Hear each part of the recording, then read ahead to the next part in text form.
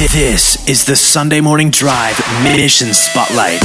Well, all through the month of July, we've been talking with Global Initiative here on the Sunday Morning Drive, and it's just been an incredible opportunity hearing about what God's doing through U.S. missions, through just the saying hello part with the Muslim women, the Juma prayer, all the way back to just the call to love Muslims and just praying for them.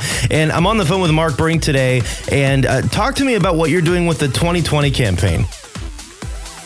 Yeah, our 2020 campaign at Global Initiative is a 20-day focus, and we're going to have 20 Muslim converts, those that have come out of Islam and have accepted Christ.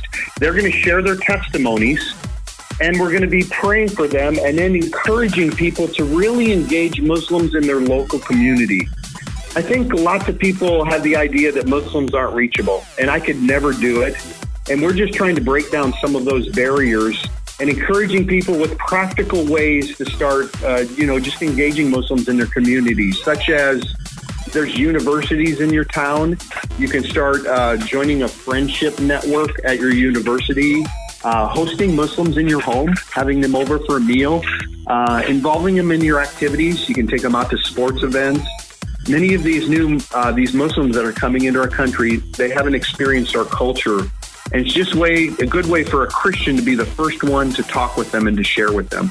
Wow. So that's just a little bit about what the 2020 campaign is about. Yeah, and I love that whole idea. I think it's cool because the first week we talked about just loving people, loving Muslims, the call for Christians to love.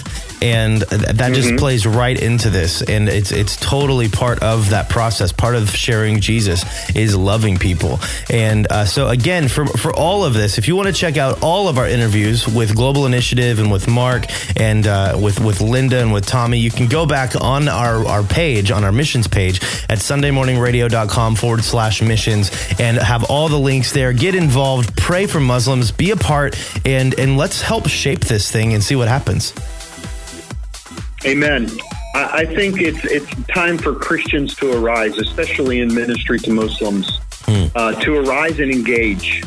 Absolutely. We get testimonies into our office quite often of Christians that were just surprised in meeting a Muslim, and then it led to a friendship, and it eventually led to them sharing the gospel. So it is possible, and they're going to learn about how to do that in the 2020 campaign coming up. I love it. Mark, thank you so much for calling in. Throughout the month of July, we've loved having you here on the show, and we're definitely going to be praying for you, and stay in touch and let us know how we can help. Thank you. Thank you very much, and I just encourage everyone out there, be a witness for the gospel of Jesus Christ. Even the people that you think are not receptive, they will hear if we'll just approach them in love and in boldness and in faith in Christ. Awesome, Mark. Well, thanks again. We'll talk to you soon. Okay, thank you. This has been another Sunday Morning Drive Mission Spotlight.